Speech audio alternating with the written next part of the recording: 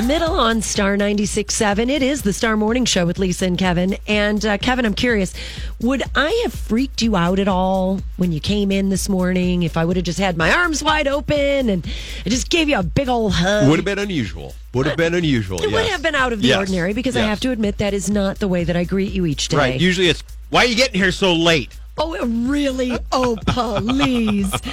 Now, I do think, though, even as grown-ups, we could probably take a little note from these kids out in Burlington. It's Burlington, Vermont, right? Vermont. All these horrible political ads that are, the sky is falling, this person's horrible, they're rotten, and then we have kids that give us fresh hope. Who wouldn't want to be designated the greeter of the week? I say you should be ours here at the station. You should do this. I would love that. I would actually really, I would enjoy that. And you know what the greeter of the week gets to do? No.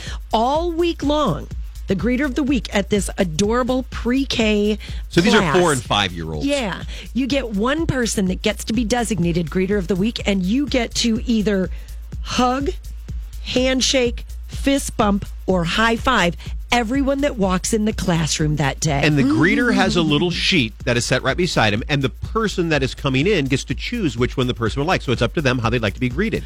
And they can either take the hug, and there's video of this little kid, and he sits there, waits for the person to pick it, and then they give a big squeezy hug if they want a hug or a fist bump. I love it. And this little kid treats it like it's his job. He is the boss greeter. He is. Like, he's not taking it super seriously because, I mean, after all, he is hugging, high-fiving, and shaking hands with all his buddies. But he's like, okay, next up, let's keep this line moving. And the hugs are super squeezy hugs. They're not just little they're super squeezy hugs. They're not bro hugs. Right. Well, I'm curious, Kevin, if you had your choice and you walked in, would it be a hug, a handshake, a fist bump, or a high five? I don't have a problem with hugs at all. Hugs, I'm like Dan down in promotions. If you hug him, he will curl up in a ball in the corner and cry. Ruined his day. I'm not a problem with hugs, but I would probably in most cases choose the fist bump, just so I don't get germs.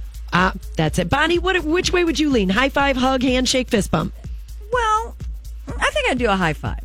Okay. High five, yeah. I'm sending you a virtual high five right now. Lisa, you're thank you. gonna check hugs. Of course I'm taking hugs. Right, Oh, right. my gosh, Yeah, all day long. I'm not opposed to hugs at all. I mean, not at all. I'll tell you what, if you don't get to be greeter of the week, you could stick around because each day at the end, they have the see you later alligator, and somebody different gets to be the see you later alligator each day. Isn't that adorable?